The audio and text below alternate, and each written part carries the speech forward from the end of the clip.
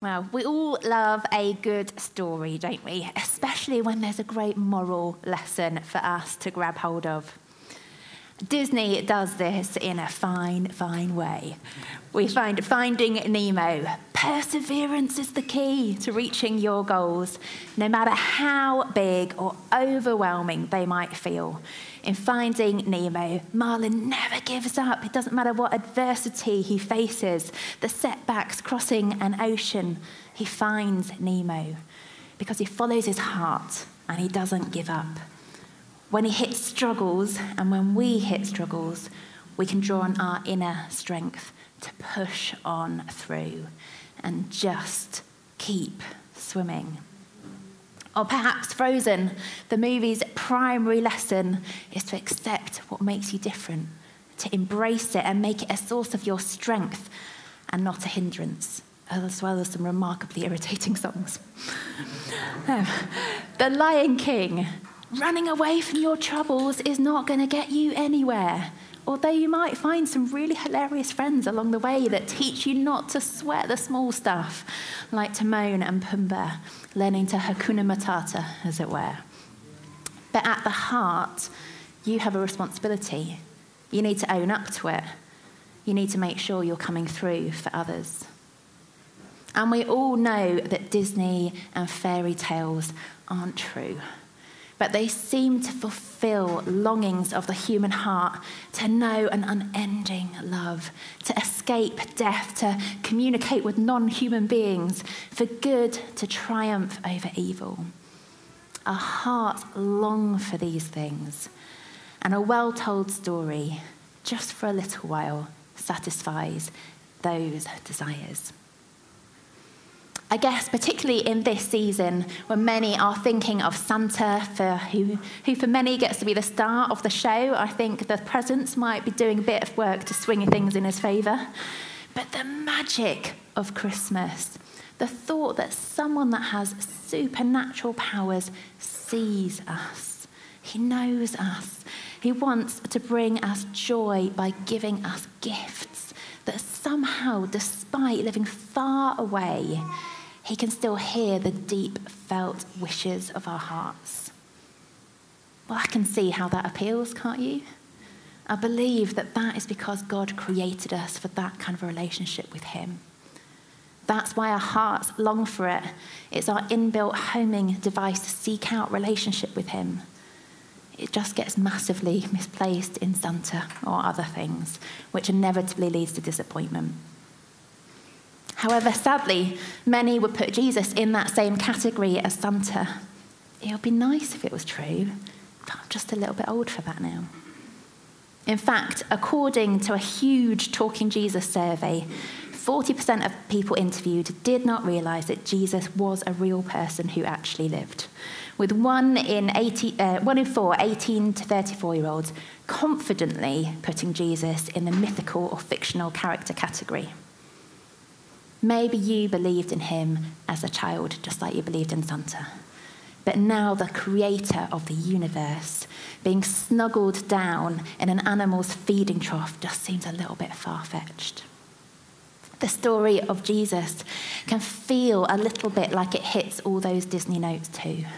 A story of someone from another world who breaks into ours and miraculously displays power to disobey the natural order by walking on water, by conjuring up food and calming storms and healing people when they touch him, or just with a word from him. And then there's the villains of the story, those suspicious of this otherworldly being who trap him and kill him, and it feels like all hope is lost. But then he comes back from the dead in an amazing finale and saves everyone. What a great story. But this is not a once upon a time. This is reality. That Jesus offers us a love from which we can never be parted, and a promise that gets lived out that death is defeated. In the end, good will win out and peace will reign forever. You know what? Even the trees will sing and dance in a very Disney-esque way, according to the Psalms. But don't just take my word for it. Jesus was a real man. Bart Ehrman, who has earned quite a lot of money writing books that question the Christian faith. He certainly isn't a Christian yet, but he released a book called Did Jesus Exist? A Historical Argument for Jesus of Nazareth. Says this: the reality is that whatever else you may think about Jesus, he certainly did exist. It is a view held by virtually every expert on the planet. And we're not going to go there this morning because that's a whole separate preach. But there's Josephus, a Jewish historian. There's Tacitus, a Roman historian. There's Pliny the Younger, who was a Roman governor in Turkey that writes the emperor. We've got all these excerpts that aren't biblical but testify to the fact that Jesus was a man.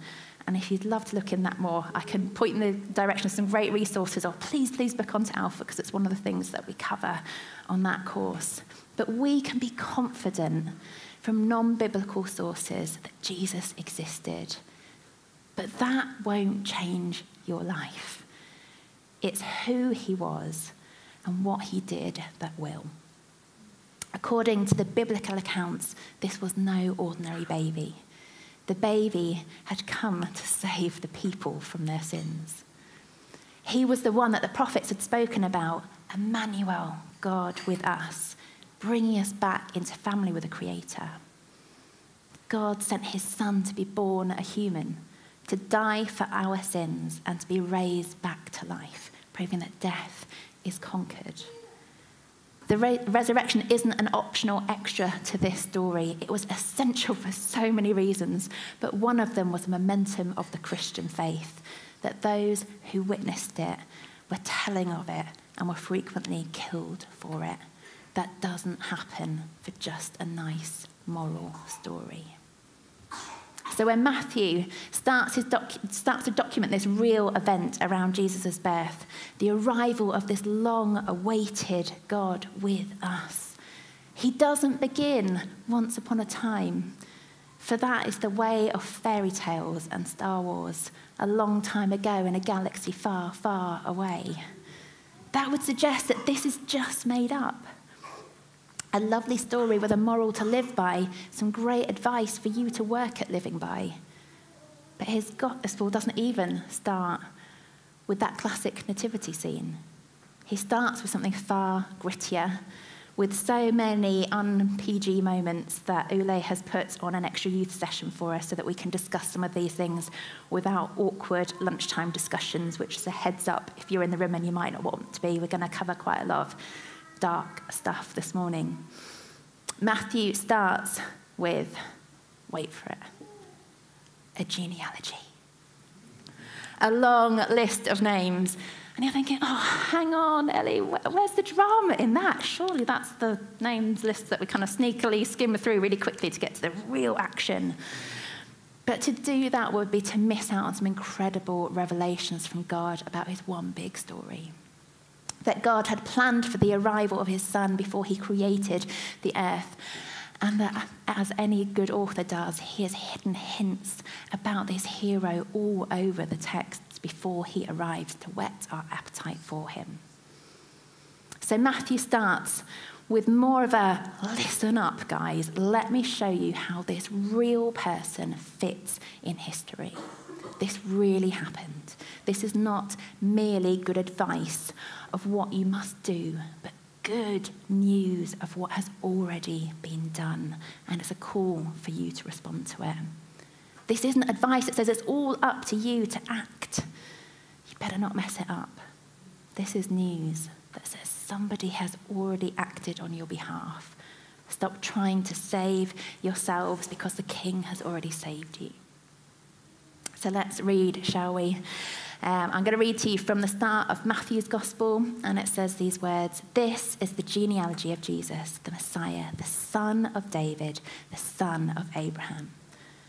Abraham was the father of Isaac, Isaac the father of Jacob, Jacob the father of Judah and his brothers, Judah the father of Perez and Zerah, whose mother was Tamar, Perez the father of Hezron, Hezron the father of Ram, Ram the father of Amminadab, Amminadab the father of Nahshon, Nahshon the father of Salmon, Salmon the father of Boaz, whose mother was Rahab, Boaz, the father of Obed, whose mother was Ruth. Obed, the father of Jesse, and Jesse, the father of King David. King David was father of Solomon, whose mother had been Uriah's wife. Solomon, the father of Rehoboam. Rehoboam, the father of Abijah. Abijah, the father of Asa. Asa, the father of Jehoshaphat. Jehoshaphat, the father of Jeroam. Jeroam, the father of Uzziah. Uzziah, the father of Jotham. Jotham, the father of Ahaz. Ahaz, the father of Hezekiah.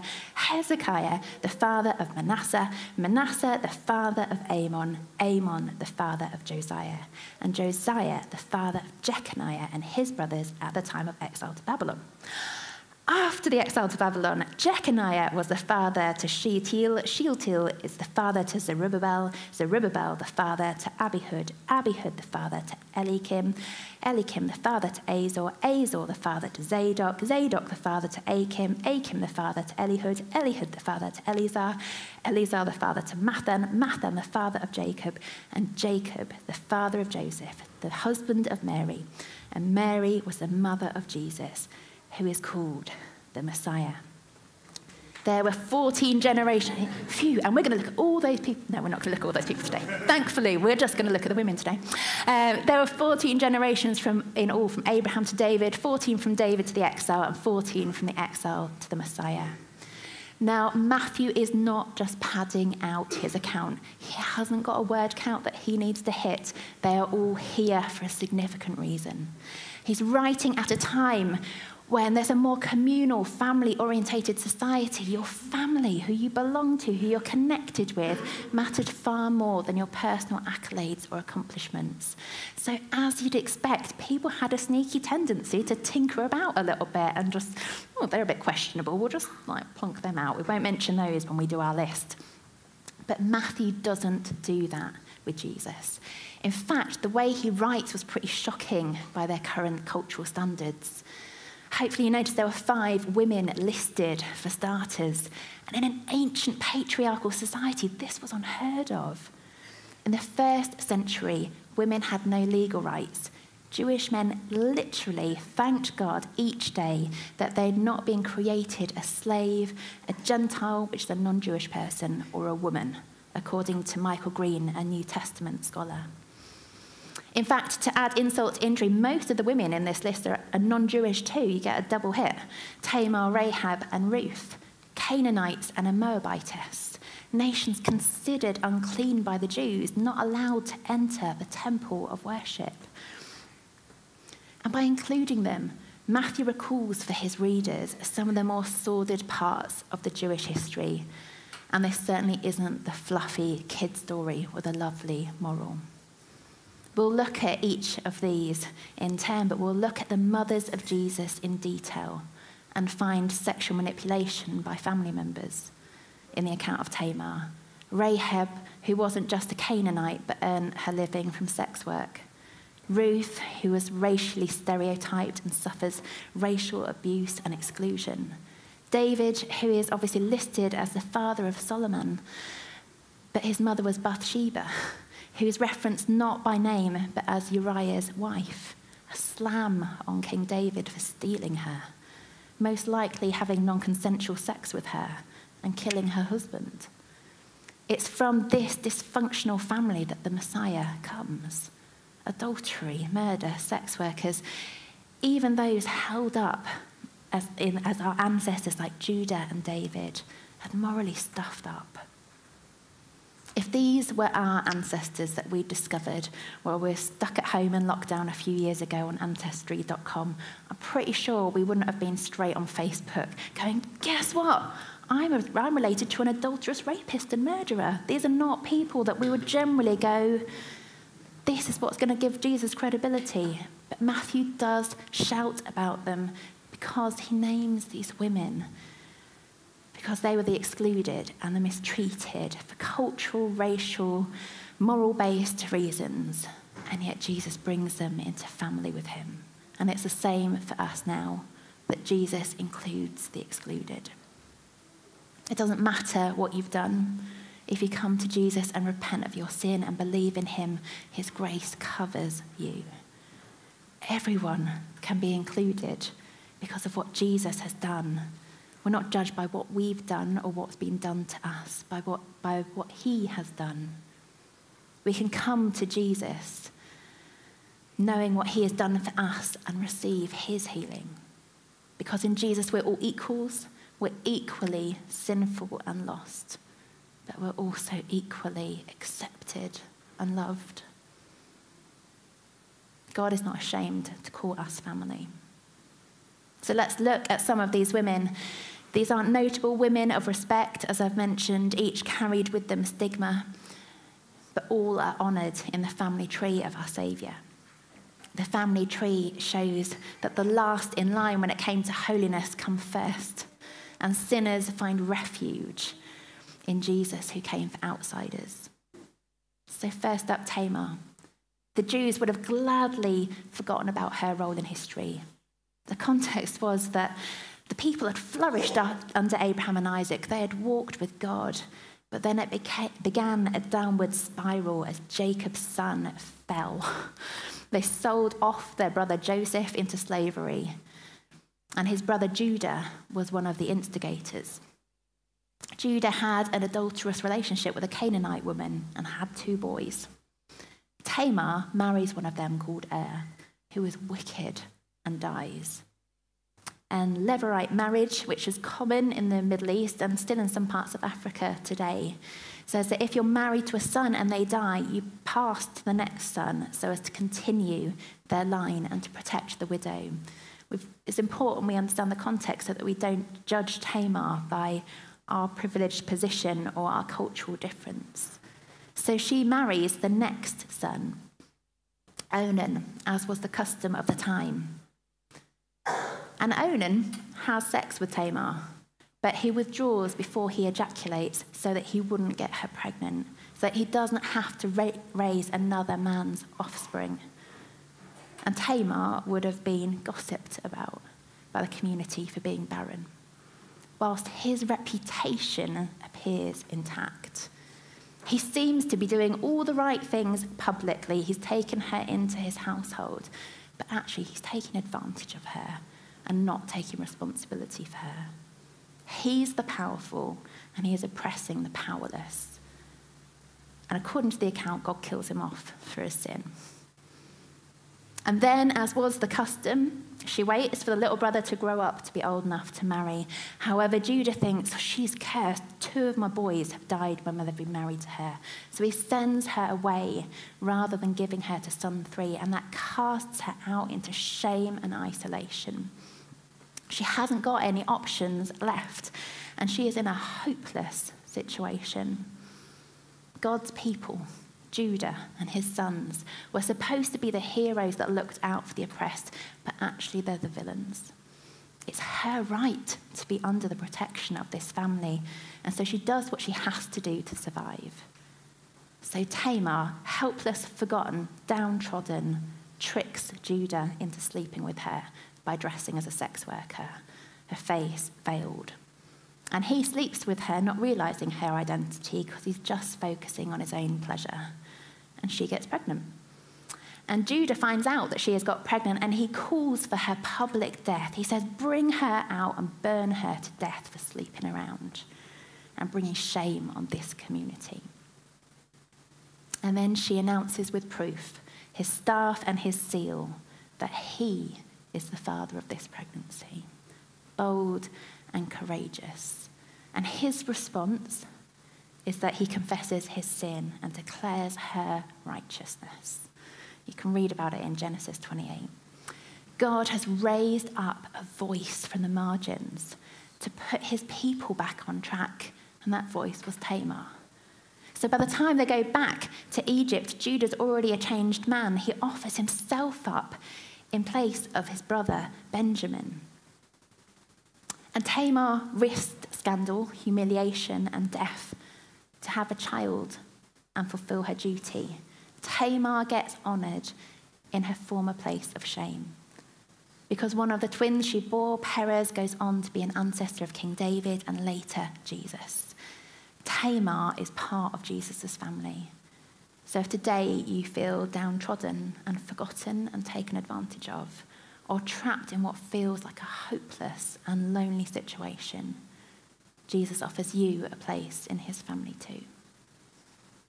Our next mother, Rahab, comes into God's big story when Jewish spies get sent out to scout out Jericho. And they get into trouble, and Rahab, at great personal risk, takes them in and she hides them from the government police of the day. And she provides critical intelligence to help Israel, and she gets grafted into the Jewish nation as a result.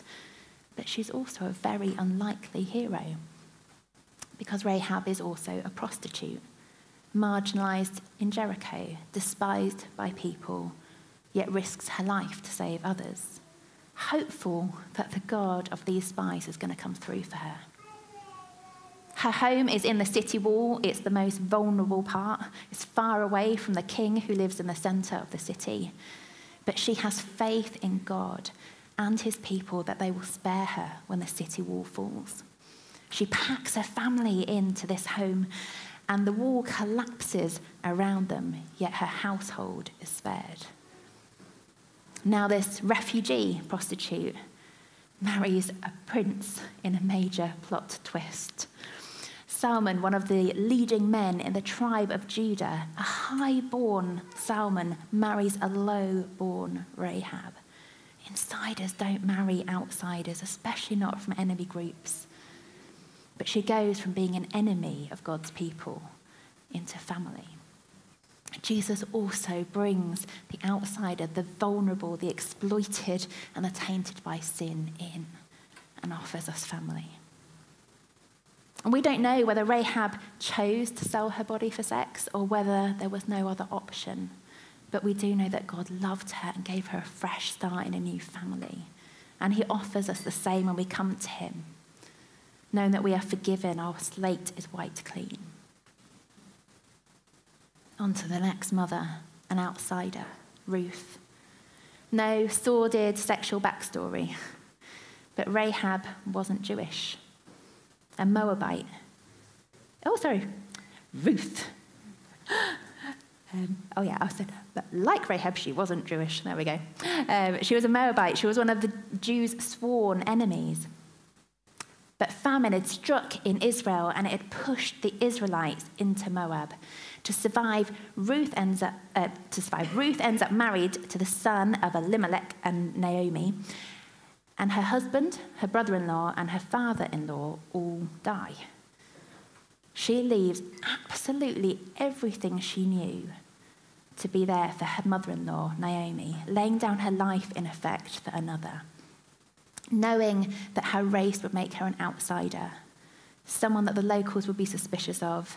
As she goes back to Israel, she was unwelcomed and referred to as Ruth the Moabitess, drawing attention to her otherness, because Moabitesses were cruelly stereotyped for their sexual promiscuity, and therefore she was seen as dangerous in society. And the person that should, by rights, have married Ruth turns her away and doesn't want to be associated with her. But Boaz sees her, and using the capital that his name and reputation afforded him, at cost to himself, gifts to Ruth marriage, absorbing her shame, welcoming her into community. Boaz is named her redeemer, a family member who would pay what could not be paid to rescue out of shame and restore the family name. And Ruth becomes the great-grandmother of King David, ancestor of Jesus, who came to rescue us and restore us into his family and put us under his protection. Next mother, we're getting there. Exploited Bathsheba. King David cops an eyeful of Bathsheba, the youngest granddaughter of one of his closest advisors and a married woman, while she's bathing, and decides he wants her. So he uses his power to get her, and he gets her pregnant. And then he attempts to manipulate her husband.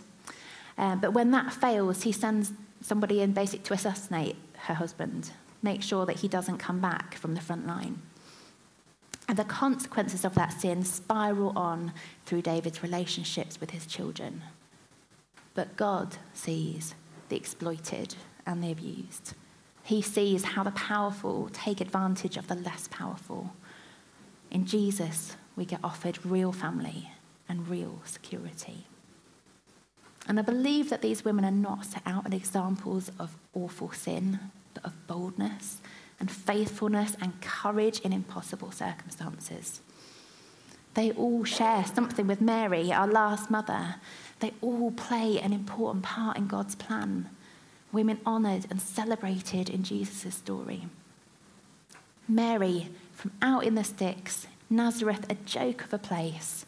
Nathanael, who goes on to become one of Jesus' disciples, says, "Can anything good come from there? No one respects them. That's not where the hero's supposed to come from."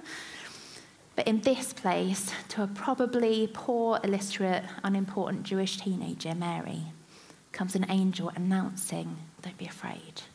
The Saviour of the world is coming. And get this, you're going to be his mother."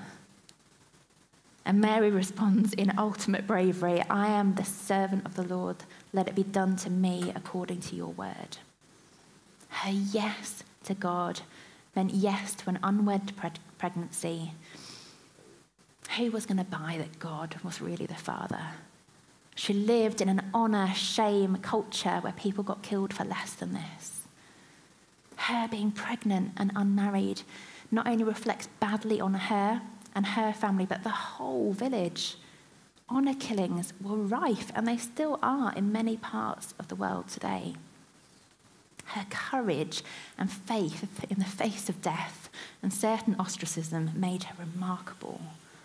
She said yes to laying down her plans and being obedient to God's ones. And we know how the story ends up, but she didn't. It's enough pressure being a mum to a normal child, let alone the creator of the universe. Yes to a lifetime of emotions. And as a mother, you take any pain that you could in the place of your child. You would die for them if you needed to. But she would be robbed of that. Her yes to God was acknowledging, even unknowingly, saying yes to watch her boy slain in a horrific act of violence in a criminal's death on a cross. Acute and agonising. But at this point, she doesn't know that. She makes a hasty getaway to Elizabeth's, understandably, given the culture she's raised in. But she knows that Joseph's got 3 choices ahead of him. She's betrothed. He could choose justice. He could act in line with this conservative community. He could accuse her of adultery, where she would publicly be stoned at her father's door. Joseph would lamp the first one, and then the entire community would carry on till she died. The whole community is shamed by an unwed pregnancy. The whole community corrects the balance. Keep in mind, she's probably about 13. Joseph had already jumped to option 2. He was a good man. He chose mercy. He decided to divorce her quietly, to speak to her father, to break off the engagement. She's never going to get married. The village are unlikely to do business with her dad. She'll be lonely, but at least she's alive. And then there's the third and most unexpected option, the one that comes about from angelic visitation to Joseph. There's grace. Joseph could choose to declare this boy his. All the judgment shifts from Mary onto him. His reputation gets tarnished, but she is saved. Because grace is self-sacrificial, and it moves towards the shame and absorbs it. God could leave us punished, to name our sins and make us take the consequences. He could show us mercy but distance himself from our sin and shame. Or he can claim us as his own and bring us into family, make us his legal children and show us grace upon grace. We don't need to clean up for God. Christianity isn't about self-improvement. It's not good advice from a nice story. It's a good news story. And the bad news is that we need saving. We might not use the word sin, but many of us are aware of all the stuff that we do that isn't right. The thought of that being seen terrifies us as kids, that we are going to end up on the naughty list, but now far more as adults. How terrible would it be if someone saw everything you ever thought about? It becomes so much harder to believe that anyone could possibly love us enough to be willing to die for us. It's that countercultural revelation that actually we are not enough. We can't just power on through and keep on swimming. But he is enough. Jesus always seeks out and welcomes those that society says are too broken to have any hope of getting fixed. The sick that need a doctor. That's why the Son of God came to die.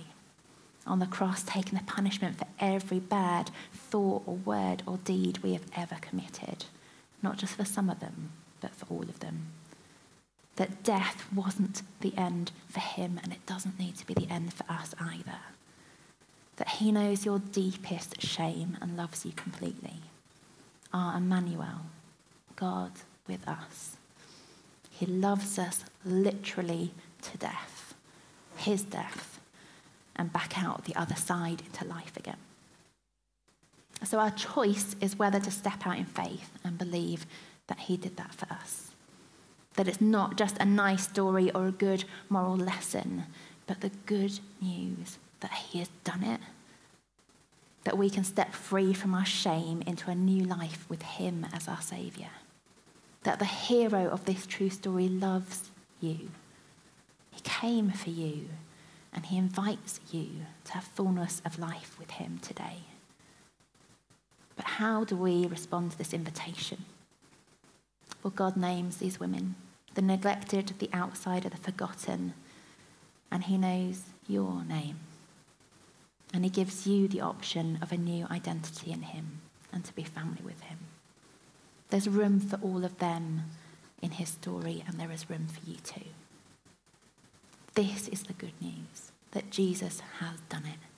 And one day everything will be put right, and we can have a powerful hope for the future that it will all end well. And if it isn't well, then it isn't the end. And that powerful hope and his presence will give us peace and strength to face the difficulties and suffering of the present, because these things don't necessarily just go away. Sometimes God breaks in and heals in an instant, and sometimes we walk a lifetime of that suffering, but we have hope of what is to come. So I want to encourage you today not to say God's no for him when he says a big yes to you. Not to say that I am too messy or too broken or too much of an outsider for God to want me, but allow him to speak a yes over each one of us. To bring your pain or your shame or both before the God who loves you beyond measure. And know that none of it is too big for him to deal with, but all of it is too big for you to deal with alone. God is so kind. Thursday night we had our leadership team meeting, and I cried all over the leadership team because there is so much pain in this church at the moment, and it feels like we've walked such a long season of so much pain and so much heartbreak and so many people that I love struggling through horrific stuff. And the reality is we live in a dark world where 1 in 4 women will be subject to domestic abuse at some point in their life. 1 in 6 to 7 men, where I found some stats from the government website when they did a poll that said 97% of women aged 18 to 24 have been sexually harassed. 96% of them didn't report the situations because they believed that nothing would change. Research further revealed that people who were groped, followed, pressurised into sexual activity did not find their experiences serious enough to report.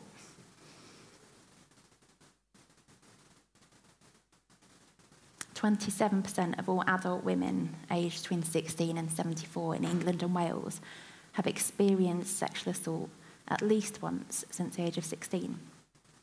5.7% of all men in the same category. We live in a broken, fallen world that is full of darkness. And our church needs to be a place where the mess can be here, because Jesus is the only one that is big enough to deal with it. So I'm going to invite the band to come back and join us. We're going to spend some time praying. If there's something that God has spoken over you as I've been speaking. I encourage you, pray into it, pray with somebody else. If he's not stirred you personally for stuff, there is so much darkness we can be praying into in this time. I'll pray for us quickly.